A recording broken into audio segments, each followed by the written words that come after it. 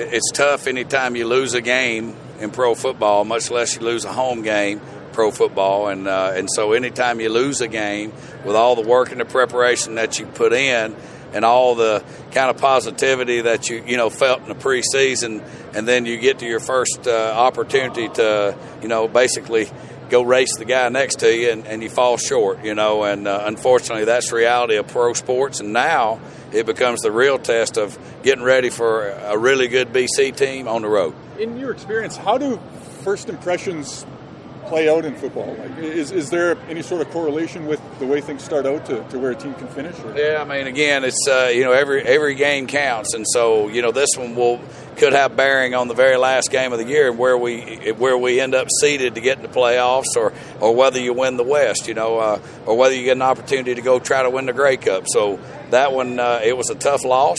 We've got to go on from here and do what we've got to do to become a better football team.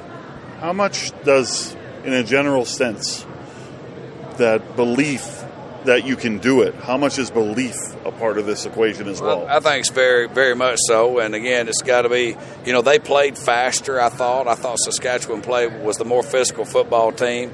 So we've got to look at what we're doing, making sure that we're not making them think too much, play faster and more physical ourselves. So that's kind of our goal this week. You got to look at the kids on film, Kai Gray, Darius Bratton, and Dwayne Thompson.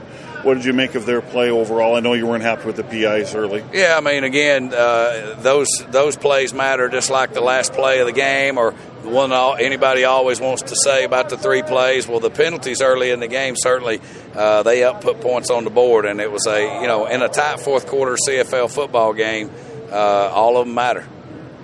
Sunday kind of backs up the old phrase, 5 or 6 plays decide a game every football game. Yeah, there's no doubt. And I'm not immune. I mean, there were some decisions that I made that if I could go back, if we had that crystal ball and could go back and make things different, and I've got to coach them better, and we've got to certainly execute better.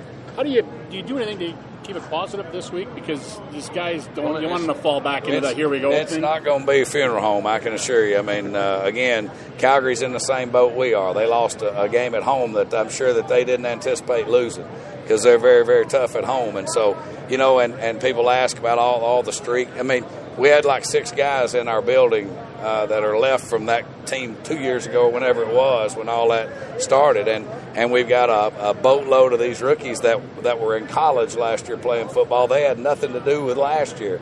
So we're 0-1 right now. That's reality. We can't get it back.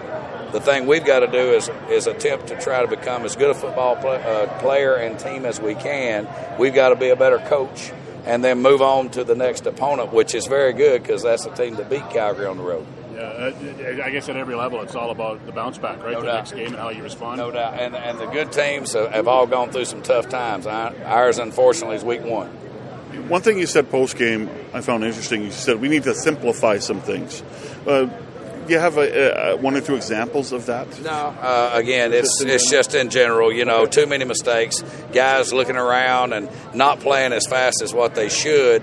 And we got great coaches here. We got a lot of really great ideas, but sometimes you can have too much of something. Right. And so we're going to go back and all 3 phases, try to make it as simple as we possibly can and allow our players, who we feel like we've got some good players, to play fast. When you look back at the film with Taylor's performance and the O-line's performance, and what did you do? It all goes hand in hand, and that goes back to, I mean, everybody wants to pick on the O-line, and when you're running 15, 17, 20-yard routes, well, that takes time. Right. And so you look at everybody's offensive line across the league, if they're asked to do the same thing like that over and over, well, guess what? We may have some issues, you know what I'm saying? So Saskatchewan certainly wasn't immune. When they tried to do it, we ran right by their D-line or their O-line too from time to time. So we've got to look and get the ball out of Taylor's hands. He certainly will tell you he didn't play his best football game. And again, we just all have to play just better.